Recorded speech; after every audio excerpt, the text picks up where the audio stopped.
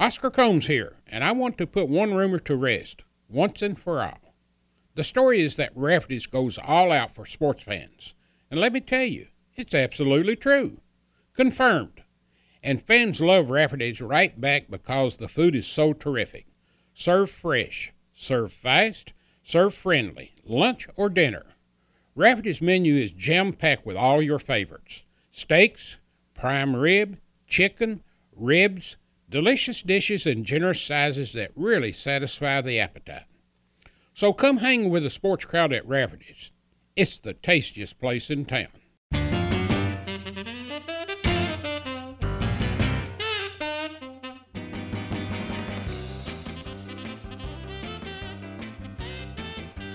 Welcome to Conversations with Oscar Combs, presented by Rafferty's and Double Dogs Chow House.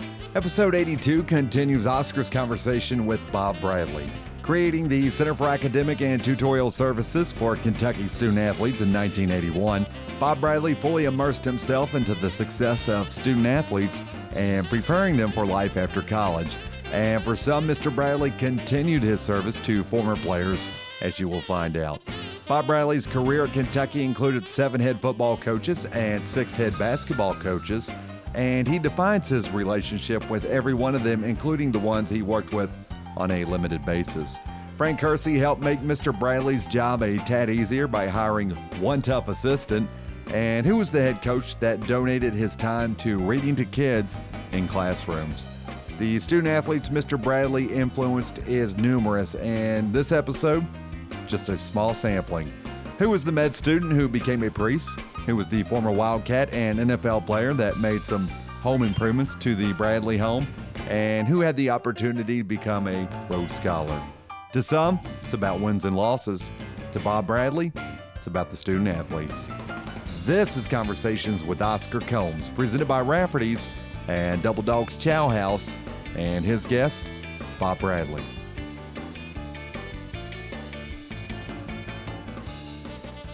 Let's talk about some of the fun people you've dealt with here at Kentucky over the years, and cohorts and people you've had to work with. And I'm sure there's been times where one would have one of you know, but let's just talk about the major coaches you've dealt with. And let's start out talking with football. And you came here under Fran Kersey. Fran's a great guy. I always tell people, and this is just in jest, but I used to say that, and you'll agree with this, I'll bet, if Fran Kersey had been a basketball coach, he'd make Rick Pitino look like a piker. Because he was just unbelievable aura he had. How he had people around him that just loved him. I always thought that if he had been at a school with a great football tradition, he would have coached 35 years. Yeah, and the thing is that when I say that, I'm saying that because I think Coach Pitino is fantastic. I mean, I thought Coach Pitino was really good. So to think that Fran Kersey would be better than that, that's an incredible compliment because Fran Kersey he had an aura about him. You remember, he's the first one that started the women's football coaching clinic. I mean, they were like in droves. They were trying to get into it. He was a really good guy. I liked him a lot. He was not as academic as Claiborne probably. But, and I remember having a conversation with him one day on the field, and I had my head down. I walked out in the field, and he said, "What do you got your head down for?" And it was after a loss. And I said, "Coach," I said, "I don't really." I said, and then I just thought to myself, I said, "Coach, I can't graduate these kids. We got to start we got to make sure they go to class, make sure they go to tutors, and make sure they go to study hall." And he called me up about it 2 weeks later, and he said, "I've solved your problem." I said, "What?" He said, "John Marilovich is coming back. He'll be in charge of academics." Well, I'd heard of the guy because he was here in 76, and he'd left and gone with Bo Ryan to North Carolina State, who's the guy that later flew out over the Atlantic, in recruiting. And I think he had just gotten a job at LSU. Well, that was later. Yeah, but that's when he was killed. He never got to coach games. Yes, he was. John was waiting for him at the airport at Baton Rouge. He was coming from Memphis. Yes. Ended up going on. But this is prior to that. But so he says, "John's coming back." I said, "Okay." So I get a call a couple days later or whatever, and my phone rings. I picked it up and said, "Bob Bradley, may I help you?" "Bradley, Marilovich, get me a list of everybody that's messing up." And I said, "Well, okay, Coach. Today." Click, hangs up. I go, All right, so I get my GAs. And back then, you didn't have computers or anything. We had to run around campus. We're all over campus getting syllabus for all the courses, put together a box. I put 35 kids in the box and had a folder for each one of them. Or on the list first. And I sent him over the list of 35. He sends the list back, and he's added 7 guys that were good kids. But they were here when he was here before. And he liked them. Like Rick Strine was a great student. Rick was a kicker, but Rick made the All-American strength team. Rolovich loved him, a kicker that makes the All-America strength team. So anyway, he sends back the list, and he calls up. Same thing. May I help you? Brad, Marilovich, get me everything they got to do for the rest of the semester. And I said, okay, Coach, all right, you want everything? Today. Click. So we're running all over. We get these folders. I take the box over, and I said, well, Coach, what are you going to do? And he said, I'm starting a 6 a.m. study hall starting Monday. Every day of the week. And I said, oh, okay, all right, yeah. Well, here's the box. Here's these everything they got. So I showed up Monday morning at 5:30, walked in, and I walked up to his office, and he, like I told you before we went on the air, he'd have his pencil, and he'd be doing X's and O's, and he'd be spitting in a cup, and, his chewing tobacco, and he'd have his coffee there, too, and he'd go, and then if you walked in and said anything, the pencil would just stop. And he'd stare up at you. And I walked up and said, hi, Coach. All happy. And, hi, Coach. He stops, goes, what the hell are you doing here? And I said, oh, did Coach Kersey tell you not to have the study hall? And he says, no, this is my study hall. Your study hall's somewhere over there. And he waves his hand toward campus. You go over and run your little study hall, and I'll run my study hall. And I said, well, Coach, I'm in charge of academics. He goes, whatever. I said, well, I'm in charge of academics, and I ought to probably be here. And he goes, no. I said, yeah, Coach, I think I ought to be here. I think I'm going to be here. And he goes, oh, yeah? And I won't use the expletives. He says, suit yourself. And I said, okay. So I showed up every morning, and every morning he never talked to me. For 3 weeks, I came in every morning. I would get the box. And I would and that's what I said to him, I said, Coach, you're not going to know what's in this box. If they ask questions about something you're not going to know, I know what to do. And so he said, suit yourself. So anyway, I came every day. We would go in the back, and they used to have, if you remember the old stadium offices, they had the offensive and defensive film room. And there were 2 steps down in the back, all the way in the back there. And he went into one or the other. Well, that's where we had him in study hall. We would sit on those steps. And he would sit there with his coffee and his coffee in his spit cup, and he'd spit, and he never talked to me, never said a word for 3 weeks. He's right next to me, never said a word. And then finally, I come in after 3 weeks, and I walk past his office. He goes, "Hey, where are you going?" And I'm thinking, you know what? I've been here 3 weeks. I'm not. Where am I going? I thought, he's gonna give me a bunch of crap now. And I turned around and I said, "Coach, let's go back get a cup of coffee before study hall." He goes, "Get me a cup." I said, "Oh." I started walking around. I said, "This is a breakthrough." And I went, "Oh, wait a minute."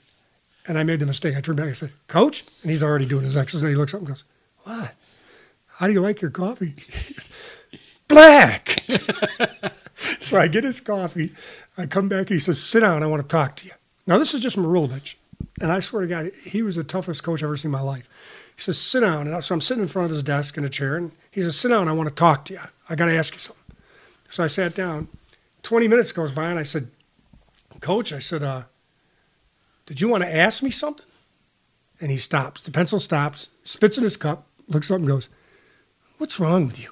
Can't you have a good conversation without talking?" That's John Marilovich. Oh, my God. He was unbelievable.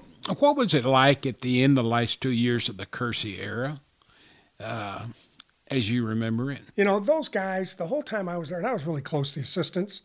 I mean, Charlie Bailey, George Katavlis, Danny Coughlin, all those guys were great guys.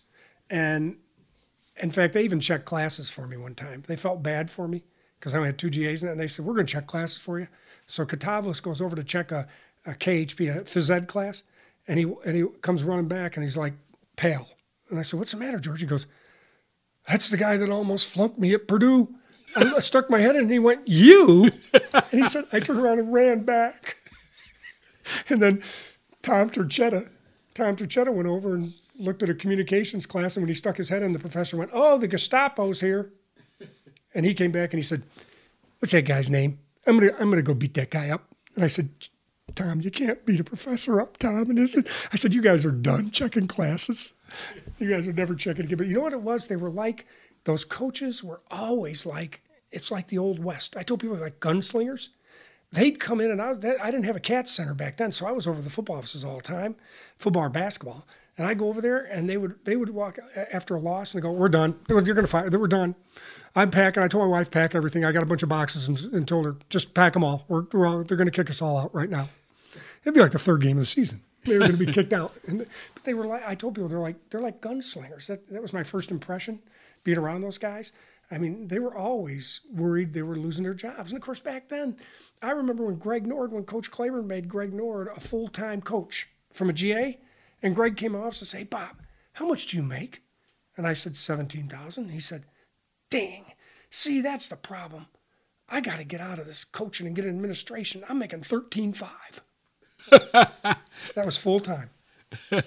We move on from him to Jerry, and as you said earlier, the most incredible person, not just coach, most incredible person.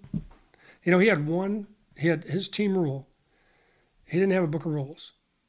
And I made bracelets for our guys. We had a reunion, and I made bracelets for him, those rubber bracelets, and it was, he had do right, do your best, win. That was it. That was his team rules. Do right, do your best. And whenever a kid got in trouble, that's what he'd ask me. I sat in his office one day, looked at a kid and said, did you do right? And if you said no, he'd say, here's your penalty, here's what's going to happen. And he was tough. If you said yes to both, you were gone. If you said, yeah, I did right, and yeah, I did my best, you were gone.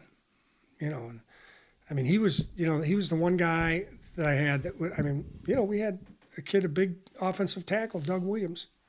Remember that? And Claiborne let him go. From Cincinnati Moeller. Yep. And Claiborne let him go.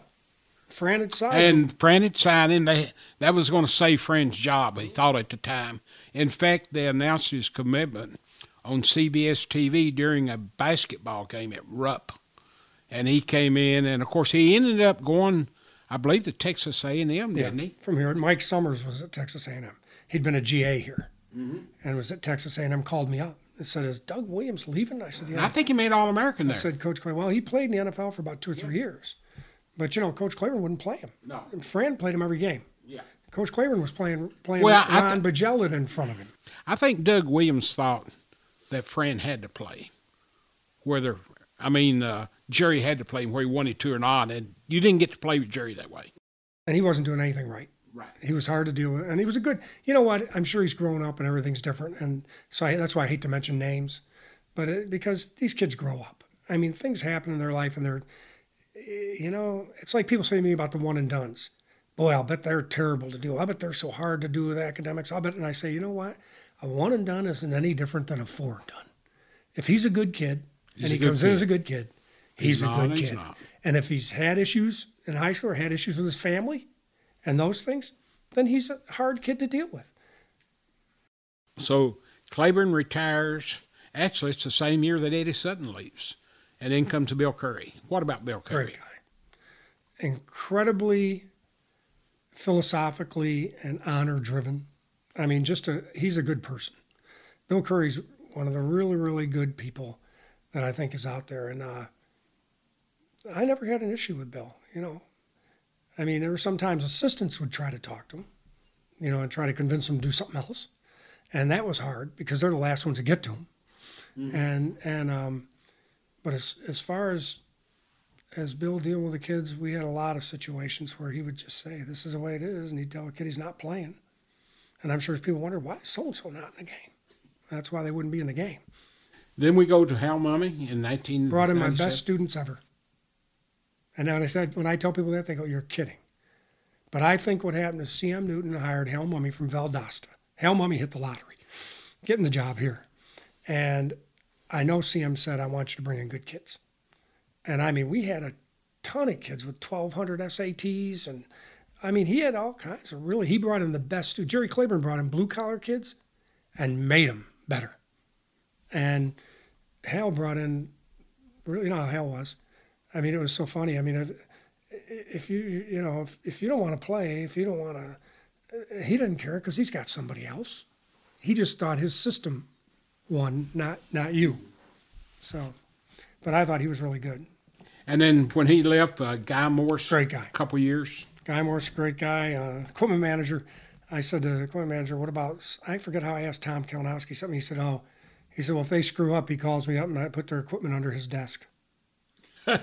So if I'd call and say, this kid screwed up, the guy would just say, put his equipment under my desk. And when he shows So he had to go to the coach, so get when his he shows equipment. up before practice, he Yeah. can come up to my office and talk to me about it. But I think Guy, being an offensive lineman, those guys are typically pretty straight. Rich Brooks. I didn't have as much association with Rich because that's when I moved in and we had football counselors and everything. And we moved away from it, where I wasn't doing it as much. When Mitch came in, I moved away from doing the football and basketball. And pretty much the same way with Joker and Steve. Yeah, except I knew Joker. I felt terrible. Joker goes back to 84 playing. Yeah, Joker was one of my great kids, one of my favorites. He's a great guy. And Joker, I wish it worked out better for him. Let's switch over to basketball. Joe B. Hall. Best ever. I mean, Joe B. understands the tradition of Kentucky more than anybody. And you know this. He had those kids dressing up. He had them taking etiquette classes.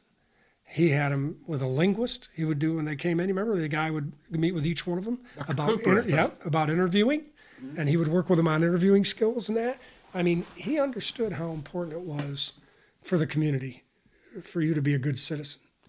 And I always was against athletic dorms, but I'll tell you what, when looking at Joe B. Hall with what those kids came out with and what they were like, it changed me. Eddie Sutton. I just didn't have that much time with Eddie. I didn't have that much time with Eddie. I don't want to say anything about it because I don't really have anything of note. Rick Pitino. Great. And Rick Pitino Rick was hard to get to. He was a CEO type. I mean, you know that. He ran it like a CEO, and he was hard to get to Rick and get information to him, but he at the same time was, if I got something to him, he handled it. He took care of it. Rick was really a good guy. He was very protected. I remember one time driving home and listening to Big Blue Line, and they said, Rick, you've been here a couple of years, and what do you do for fun? Who are the guys you hang out with when you're not? And you may remember this. He said, who are the guys you hang out with when you're, not coaching, when you got some time? And who do you have a beer with? And Rick said, I don't know what you mean. I don't really have those kind of friends. I don't do that. I don't have that. And I thought, that's tough. You know what I mean? That's tough, but I think he was very protected with himself. Tubby Smith. Great guy. Everybody knows that. Tubby's just the salt of the earth. Tubby Smith. I went to him with a kid, and I'm not going to mention names, but I went to a kid, one of his stars, and I said, Tubby, he's not doing what he's supposed to. He's not going to class. He's not. And Tubby said, oh, what do you want me to do? And I said, well, sit him. Sit him. I got one of our biggest games coming up. He said, you want me to sit him when I got one of my biggest? I said, Coach, I'm not telling you to do anything because you make those decisions. You're the coach. I don't make them. But see, he was very morally driven. I think Tubby wanted to do right things. And he treated people right. He treated people well. And he had time for people. And as hard as it was to get into Rick, it was that easy to get into Tubby. And I said to Tubby, I said, you got to make that decision. And I'll be dang, he sat the kid. He sat him. And I'm trying to remember, I think he sat him the whole game because I think everybody thought, oh, God, get through the first half. He's doing something. He's sitting him. He's discipline him or something. And then he sat him the second half, too, and we won. We won the game. So, and that kid ended up graduating in 4 years, played in the NBA for years, and is a great, great kid. And I think what happened when Tubby did that we never had another issue. I had somebody come up to me. He had a class where he had to go out in the community, he went out to Martin Luther King School, the alternative school. Mm-hmm. And they said he would come in, and a lot of those kids can't read. And he would come in and he would get 2 books, the same book, and walk over. And they said they didn't have to say a word to him. And the kid was a real quiet kid anyway. He'd come in, get the 2 books, hand the kid one, sit down, read with him. That's what it was. That's a phenomenal story. He was just But I mean, that kid was like that because Tubby made him like that.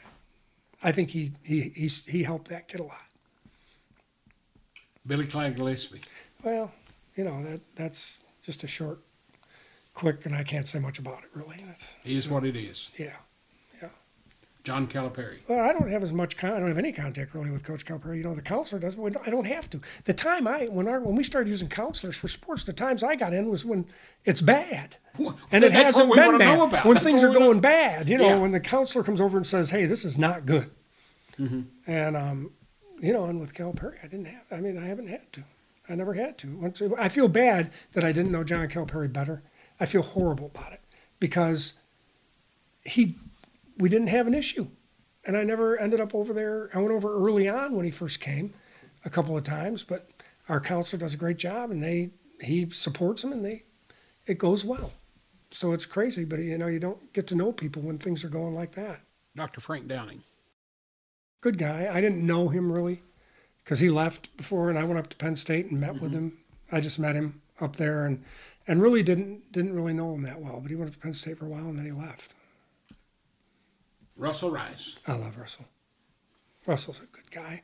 Russell Rice is the one that looked at me, and I told you, he looked at me and when he was doing my bio and said from New York and, and all that. And then he said, where are you from? And I said, New York. And he went, oh, another daggone Yankee. I was like, that's sort of a doctor. I never even thought about that. I thought, gosh, that's something. Calling me that. I'd never been called a Yankee. Nobody ever called me a Yankee before. He was an old Marine. He was a great guy. In World War II. A Dr. Jekyll, Mr. Hyde. There's nothing he wouldn't do for you on a great day. And if it's on a bad day, he might walk right past you and never say a word. Yeah, but he was a super guy. He was always nice to me. He was always good to me. Some other coaches, Keith Madison. Oh, everybody knows Keith's a great guy. I remember one time I had an issue with one of the kids, and his assistant was going off about it and everything, and I told the assistant finally, I said, you know what, we'll go up and sit down with C.M. Newton and we'll figure out who's on the front of this issue. And then Keith came back and I said to Keith, I walked in and said, Keith, I need to tell you something about this kid that hasn't been taking care of business. He may not be eligible. He's not taking care of it. Keith said, you know what, Bob? That's his issue. And he backed us 100%. The kid ended up okay, but he ended up backing us 100% when it looked like it wasn't going to be. And that is where you see the integrity. When it looks like it's not going to be okay, how they act. Kathy DeBoer. I think she's brilliant. She's a gifted person. She's now head of the National Volleyball Association. But Kathy, I'll never forget, I used to go to the NCAA convention with CM and Dr. Wethington and all those folks. And a volleyball issue came up. And by God, nobody was speaking to it. Because they had the microphones up in front of the NCAA convention. And they would go, the president up at the dais would say, Proposal 46. And then somebody have to go up and say, yes, I move that Proposal 46. And then they go, okay, a second. Then they go, discussion. And you had to have that. Well, nobody was going toward it. And boy, she got up and she went back there. And she went after those volleyball people back there. And she got that thing through. Kathy was good. Kathy was really good at what she did. And, she did a good job. And as the senior associate, she did a good job fundraising. She worked, we ended up getting the money for Ohio Casualty for the $1 million. That was one of the biggest gifts they'd had. They had $1 million from Lauren Patch, who was the CEO of Ohio Casualty, their foundation. And Kathy was instrumental in that. Harry Mullins, the rifle coach. Oh, I love Harry. Harry's Harry, baby. Harry's Harry every day of the week. What kind of students were his athletes in rifle? I was the advisor to rifle for a little while. They're unbelievable. He rarely gets, and if he does get it, he's after. But he rarely gets a kid that doesn't take care of business. You know what I mean? But when he does, Harry's all over it. Harry's great. Craig Skinner. Good guy. Great guy. You know what? I don't know how he's so kind and so easy to talk to when he's going through a season. That's tough. But he is just the nicest guy. Every time you walk in a past his office and you stop and talk to him. He's just a good guy. And he's really good with his kids. I think he understands that the academics are important. He understands when he has to bend, but he demands from them. He's just good at that. Lee Little. Well, I love Leah. She's one of the coaches when I went there. She's one of them when they brought in gymnastics. When I went into athletics, we didn't have women's athletics in '77. We brought it in that next year. They were AIAW, as you remember, Association of Intercollegiate Athletics for Women. And we made them NCAA, and Leah was our gymnastics coach, and Leah's fun. I mean, I like Leah. She's just a fun person, and she would make me laugh when I tell her about something a student wasn't doing. She'd come in and say, well, you know what, that won't happen again. I'll tell you that right now. Don Weber. I think Don Weber solved the earth. He was track coach for 20-some years, and, would really go out on a limb for his kids. He would kick kids out of practice. They weren't taking care of academics. He'd kick them out and tell them go to Cats. They couldn't come to practice. They had to go to Cats, which was pretty good. Dennis Emery. I like Dennis. Dennis is a good guy. He was there forever. And Dennis was a solid tennis coach. And my favorite story on Dennis is one day I'm sitting in my office and I get a phone call, on my voicemail. And so I click on it and I hear, okay, good forehand. Good backhand. Nice forehand. So I left it on my voicemail and called Dennis over. I said, I got an important meeting with you, Dennis. I called him in and I said, Dennis, I'm thinking about being a tennis coach. He said, you're what? So I'm thinking about being a tennis coach. I think I could do it. I said, listen. And I put on his voicemail. He had butt dialed me by accident. And it was playing, he was at practice and he was just going, nice forehand, nice backhand. So I played it for him and I said, Coach, I can do that. I know I could do that. I could stand there and say nice backhand and nice. He goes, oh, yeah, it's that easy, let me tell you. This month, Kentucky is honoring the 1993 Peach Bowl team. You got to give me a good Marty Moore story. Marty, I love Marty Moore.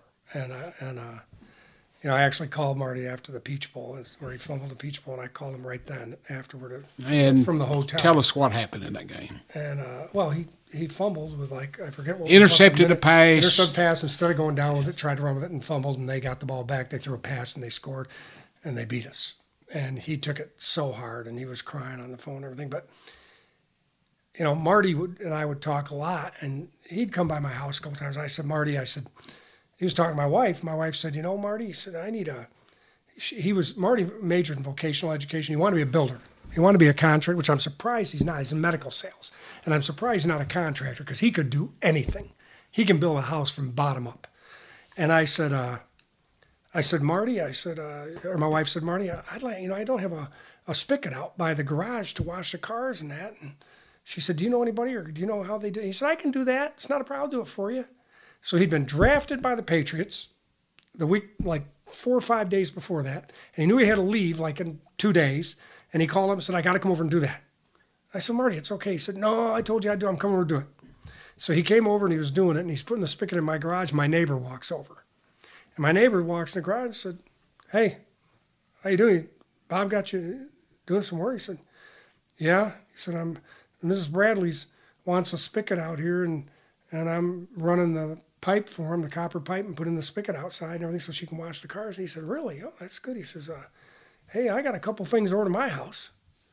You'd be interested in coming over there and looking at them? And Marty says, no. He says, I can't really. I would, but he says, I'm leaving 2 days to go to my job and leaving and going up to Boston. He said, you're going up to Boston? What are you going up there for? He says, well, I got a job up there. And he says, well, who are you going to be working for in Boston? He says, well, I'm going to be working for the Patriots. Marty's so humble. And this guy, Marty, I just didn't want to tell him. I guess he's for the Patriots. And he says, what are you going to be doing for the Boston Patriots? He said, well, I'm hoping I'll be playing linebacker for him. He's so humble. He's a great kid. He was humble. Let's talk about some other players that you've interacted with over the years and that sort of left a special feeling with you and the other way. And Let's go to Mark Keene. Yeah, Mark Keene's a priest in Northern Kentucky. And Mark and I were pretty close, and it was funny, I can remember Mark would come over to my house all the time. He was trying to make a decision. Mark had the second highest scores that the medical school had received in the MCAT. So he could have had his choice of medical schools. So I'm kind of wanting him to go to medical school, and he's deciding between the priesthood and medical school. So, we're making a list, like we're getting a legal pad and putting a line down at pros and cons, and we're writing out things. And then he'd come over and go to my girlfriend and this before I was married, my girlfriend's house for soup and have soup with us and stuff. He's just a great guy. And Mark was trying to decide between this, and I was trying to be, so unbiased. I was trying to say, okay, now let's look at both, but I really want him to go to medical school. And I would say, like, well, you could go to medical school and then become a priest. There wouldn't be a problem with that. And he'd go, well, I don't know. Well, anyway, he ended up being a priest. But the funny part was years later, when Keith Martin, who played for us, got married, Father Bradley, who sat on Patino's bench, did the ceremony. Keith's really close to Father Bradley in Owensboro. Mm-hmm. So Father Bradley did the ceremony. And at the reception, I walked up and I said, Father Bradley, I have he said, I have a young man that I was really close to at Kentucky that's a priest up in Northern Kentucky. He said, oh, really? I said, yeah, he played football at Kentucky. He's a priest in Northern Kentucky. And he went, oh, and I thought, well, he doesn't know him, And I said, yeah, Mark Keene. And he goes, Mark Keene? I remember the day Father Heeman got him. He ran in the seminary and threw his fist up in the air and said, I got him. And I thought, wait a minute, they're recruiting. And I was trying to decide. I was trying to sit back and be very calm. I should have been going, medical school. Derek Ramsey. Oh, leader. Total leader. Actually went off to pros, had a few courses to finish, came back and finished them in our post-eligibility program and got his degree. And of course, everybody knows Derek's successful. He's Secretary of Education, and, he's done great things. Leon Shadowman. Finished 2 years of law school. The reason I thought about Leon was he finished 2 years of law school while he was still playing under Marilovich, which was incredible. And he would fall asleep at the law school. I talked to people at law school, and they said he would actually fall asleep at the tables and be there like all night. They were open all night, and he'd just stay there and get up in the morning, go to meetings, and go to practice, go to class. It was unbelievable. But he finished 2 years of law school while playing, and then his third year was paid for. He won one of the National Football Foundation scholar athlete scholarships, and it was paid for. So that's pretty incredible. Tim O'Toole. Tim O'Toole's another guy. Tim was quiet. I didn't do a lot with Tim. I stayed out of his way. He was so smart. But Tim was just a really good guy and quiet and never said much. I'd ask a few questions about when he registered and stuff. And he's just one of those guys you kind of, the reason I thought about him was, he's kind of under the radar. But he ends up being the CEO of ChemMed. He just retired. They were the biggest hospice provider in the nation. And he was CEO of that corporation. So he's pretty incredible, talent. Valerie Steele. Valerie's finished her doctorate. I believe she's finished it. I tried to touch base with her recently, try to find out where she is right now, but I'm not sure exactly. But she did her doctorate at Ohio State, finished her doctorate degree. Jim Kovach. Well, Kovach is a legend. Jim Kovach finished his first year of medical school while playing football here and went to practice like 1 day a week. That shows you how important practice is, Oscar. Went to practice 1 day a week and got drafted by the New Orleans Saints. And he still to this day is the linebacker of the decade of the 80s for the Saints. In 1976, when I started Catspaws, I had a picture of him, his wife, and his baby on the front cover in 1976. And that's when he was in med school. Yeah. He ended up, He ended up going to the New Orleans Saints for like 6 or 7 years, and then he got waived. Mm-hmm. And he got picked up by the San Francisco 49ers, and he got cut, and I lost him. And so about 4 years later, he called me for some reason, and I said, Jim, what is going on? We used to talk all the time. You haven't called me? And he said, I'm sorry. He said, I got kind of busy. He said, I was out here, and he said, and he actually finished his medical school, finished his residency, and he was an orthopedic surgeon.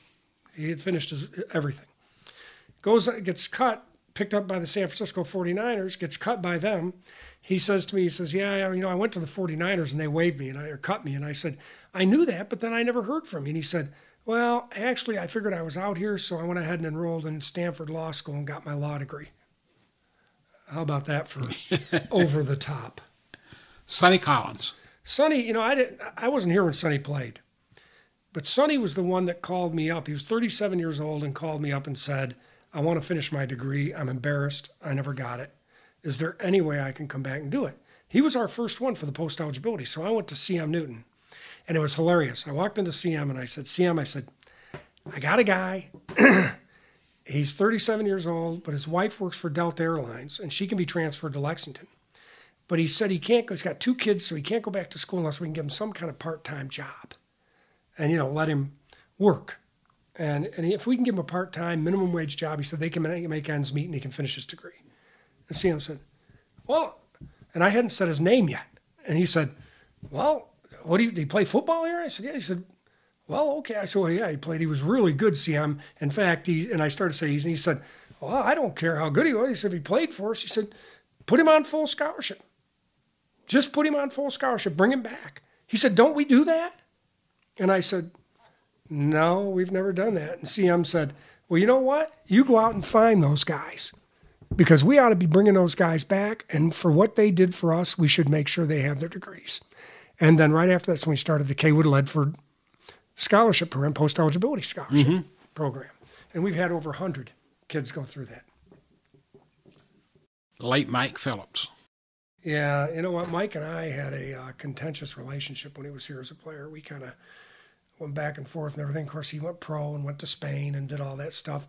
And then he comes back and he calls me one day. He's older now and he's out of basketball and everything. And he calls and says, is there any way I can get my degree? I don't know if they do anything or if there's anything I can do. And so back then they wouldn't help out much. University was tough on trying to finish things. It had no online and very few correspondence. And so he took a couple of correspondence courses. Then I told him to go to Madisonville Community College, and we gave him a bunch of courses he could take there. And then he took some courses online when they became available. And a few years before he died, he told me he wanted to finish his degree before his son did. And he finished his degree and got his degree. And he brought me the nicest knife with an antler handle. He used to make those as a hobby and brought it to me. But it was just, it's funny, he's one of the guys I had one of those kind of not a good relationship. And then you end up, he thanked me so much for helping him get through it. It's amazing. Kyle Macy. Oh, he's the perfect child. I put him on there because he's perfect.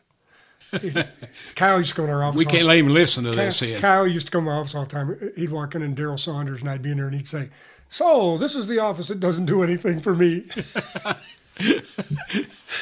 We just laugh. But we did. He just doesn't realize. The funniest thing, Oscar, is when I take an ex-athlete and hire him as a GA, hire him as one of our graduate assistants, like Keith Martin when I hired him and all those guys. I've hired a bunch of them over the years, and they always go, well, nobody did all this stuff for me. I can tell you that. And we'd say, oh, yeah, they did.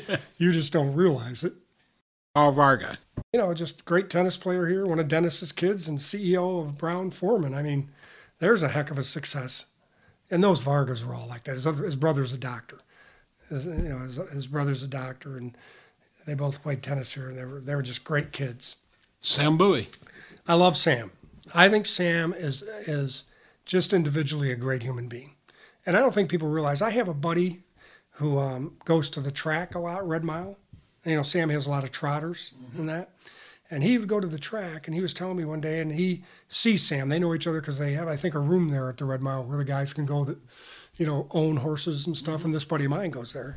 And he told me one time, he says, Bob, do you realize how many people Sam takes care of financially, that he helps, that work in the stalls and everything, that have nothing? And Sam takes care of them. He said, there's a bunch of them Sam's taking care of. And Sam Bowie's just a nice person. Keith Martin. Oh, he's a piece of work. No, you're wasting your time on that one. No, I'm just kidding. Keith, as I told you, he was in my wedding. I was in his, and he played football for us, and then he was a GA for me, and got his MBA degree. Overachiever. Everything he does is just total overachieving. He's a fantastic person, and ended up marrying one of the trainers who's really the brains behind the operation. She makes Keith go. Pam, his wife Pam. Ron Bojalan. Ended up third and was senior vice president of personnel for Olive Garden for North America. And a kid that came out of Western Pennsylvania, had very little, This is one of those stories of what college athletics and what being in the right place can do to help you, because I think we helped him. We helped him get his first job with Browning Manufacturing in Maysville. And then Ron took over from there and just absolutely skyrocketed and ended up with Olive Garden and he was third or fourth or whatever in line in the company. So he retired wealthy. John Maddox. John's local. John is a financial analyst here in town with E.S. Barr and was just John was a kid who, when he was playing for Fran, never blossomed. And I think, I even heard stories where coaches told him the best thing he could do is get married, John, because he was dating his current wife forever in college. And they said, you should just get married and get out of football. And then Coach Claiborne came in and he ended up offensive captain and starting. He was a great kid. Otis Grigsby. Otis is a kid from San Antonio, Texas, came in here and played football, played in the NFL for several years, and is now an attorney up in Cincinnati and doing very well. Oliver White. Oliver I put on there because Oliver just finished his degree this last year, and there was a lot of publicity about it. But Oliver came in to see me. His program didn't exist anymore at the university. And this is really tough. Can you imagine being 55 years old, 56 years old, and you walk in and he had to take 60 hours of credit to get another degree, a different degree, and he had to take foreign language. Now, you're 56 years old, somebody says you're going to have to take foreign language. He said, I'm in those classes. I'm in those Spanish 101 class. Everybody in there has had at least Spanish 101, probably 101 and 102. And he said, and the teacher's speaking Spanish. And he said, I'm sitting there going, okay, this is going to be a long semester. But he made it through it, and he graduated this last year. But I was proud. Oliver, I'm so proud of him. The tenacity to come back at that time and do that, there aren't many of us that could do it. Mark Pope. Unbelievable. Should have been a Rhodes Scholar. We missed on that. He, and you know what, I'm probably wrong on this, and I probably have no right to say it, but Mark's one of the smartest guys. They used to have that thing in the Sunday paper. You remember they'd pick a celebrity in town, they'd say, what are you reading now, Mr. Mayor? What are you reading now, Councilman so-and-so? Well, they had in there one Sunday, they had, what are you reading now, Mark Pope? And he was a 3.87 in English literature. And he said, well, actually, I'm rereading Milton's Paradise Lost. I'm really enthralled with his use of pantamic. I thought, there's people getting dictionaries right now going, that's just pantamic crap this guy's talking about. But he was so smart, and he actually interviewed for the Rhodes Scholar. And they asked him, will you forego the NBA if you get the Rhodes Scholarship? And he said, I can't say that. I've had a dream of going to the NBA, and I really can't say I wouldn't. I just can't tell you that. Well, anyway, they called him back. They would never do this, I don't think, unless you had it. They called him back and said, we have one question. Would you forego the NBA if you get the Rhodes Scholarship? And he said, I can't tell you I would. Wow. And I really think if he had said that, Mark Pope would have been a Rhodes Scholar. And you know where he played his first year? Turkey. He could have played in England. That's when I screwed up there. I got to ask you about a couple people here too. Tom Kalinowski. There's a piece of work. He's something else. See, when I came, Tom was a student manager to Buckshot Underwood. And you can speak to Buckshot too. Buckshot came to my office one day. I shouldn't tell this story, but it's years ago. But Buckshot came to my office one day in Katz, and I had like 3 AGAs and myself and Miss Sampson. And he said, how many people you got working in here? And I said, 5. And he goes, 5? Well, back when Bear Bryant was here, I did academics and did it all by myself. He said, now, I had to run around and bend some arms and break some arms to get people through, but I used to do it. I got everybody through doing it. And I just laughed, and I said, Buckshot. And he told me some stories I can't even go into about when he was doing academics with Bear. But Buckshot was a rough and tumble guy and a great coach and a good person. And Tom's just, he got his training under Buckshot, and Tom's a combination of he can be very tough when he has to be, but he's also very caring of those guys and takes care of those guys. The late Bill Kiley. Oh, you know what? I miss Saratoga. Robin and I would go to breakfast with Bill. Now, explain what Saratoga is to our Saratoga friends. restaurant that they used to be down there In Chevy by Chase. CCI and Chevy Chase and all that, and they took it out. And it was a great old place, and, Bill would go there on Saturdays and have, whenever he could, and have breakfast. And Bill Kitely, I don't know how, Bill Kitely's a miracle. He just went 24/7. I don't know how he did it. But Bill Kitely was a friend to everybody. And you know what? He took care of those managers. I mean, They were like sons to him. Oh, I mean, one of them's Wayne Breeden is a really good friend of mine, and Wayne loves Bill Kitely. I mean, they love Bill. Bill was he's a great human being.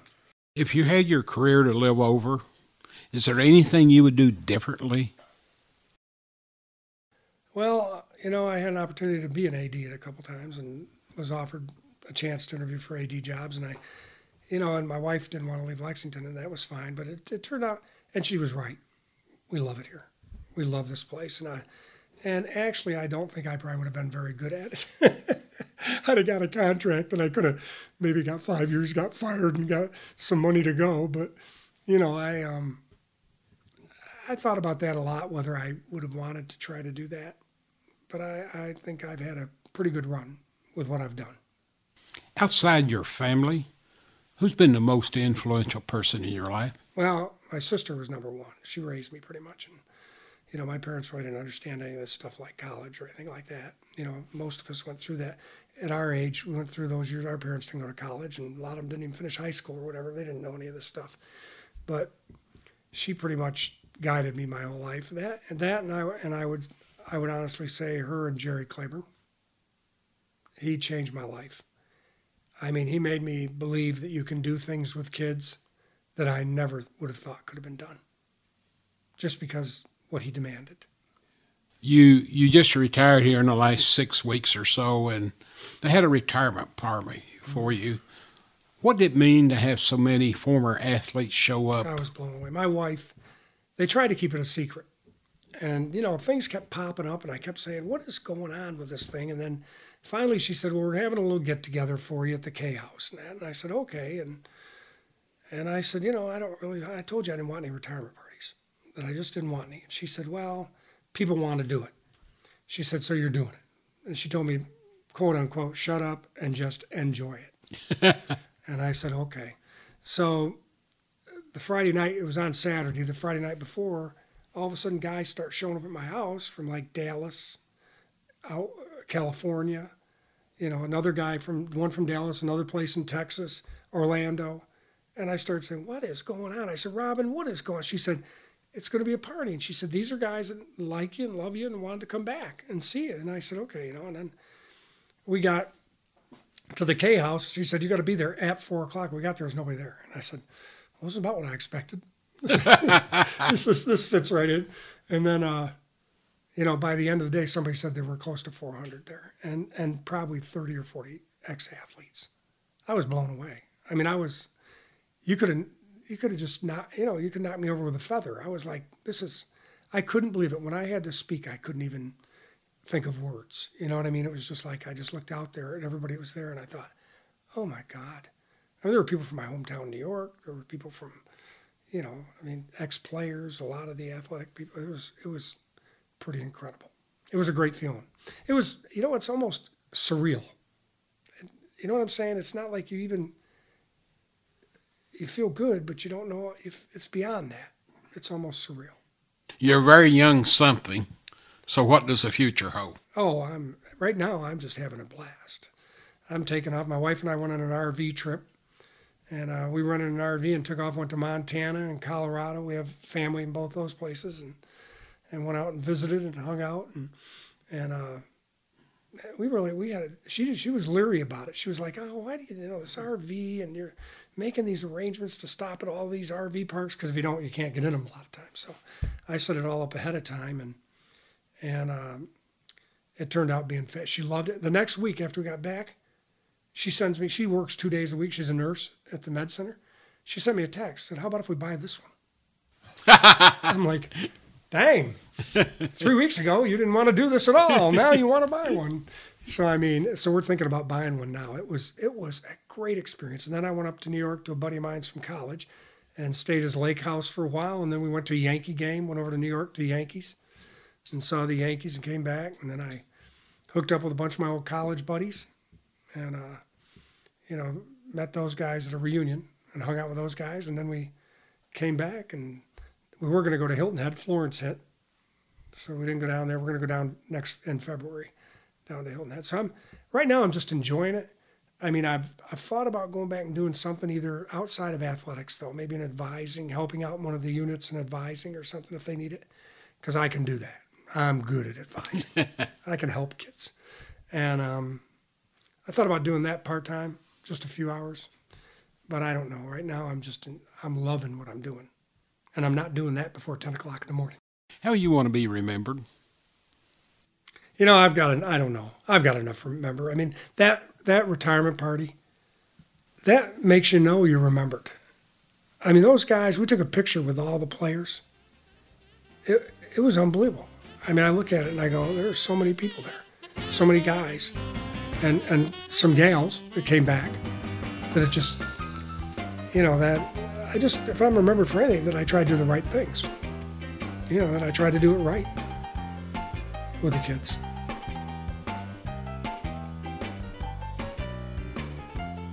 Many thanks to Bob Bradley for taking the time to be a part of Conversations with Oscar Combs, presented by Rafferty's and Double Dogs Chow House. Throughout this episode, you heard the names of some Wildcat legends that was a part of Bob Bradley's life and career at Kentucky. Some of those were featured in past episodes of Conversations, including Coach Joby Hall, Sam Bowie, Kyle Macy, Marty Moore, and Sonny Collins. You can take a listen to those episodes and many more at OscarCombs.com. For your mobile devices, you can subscribe to Conversations through iTunes, Google Play, and Stitcher. Search for @Wildcat News and subscribe. On Twitter, follow the Big O at Wildcat News. I'm Bo Robinson, and thank you for listening to this episode of Conversations with Oscar Combs, presented by Rafferty's and Double Dogs Chow House. And as always, go Big Blue.